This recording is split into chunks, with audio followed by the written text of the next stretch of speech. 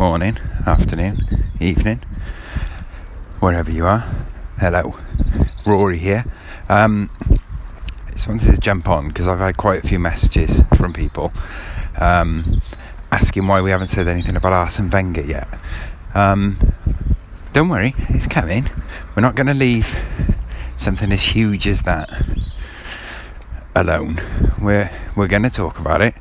The reason we haven't said anything up till now is simply because we were waiting for our full-length podcast to address it.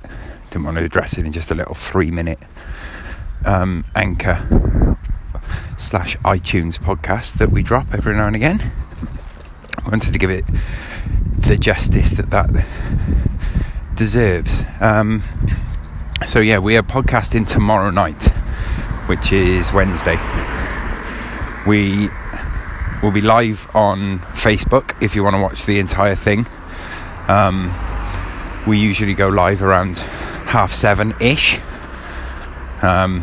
That's GMT for those of you listening in other time zones, of which there are more than a few of you we've discovered. So yeah, we will be just talking Arsene Wenger. We will be talking about his legacy, what it means to Arsenal going forward. Probably discussing who's going to take over him.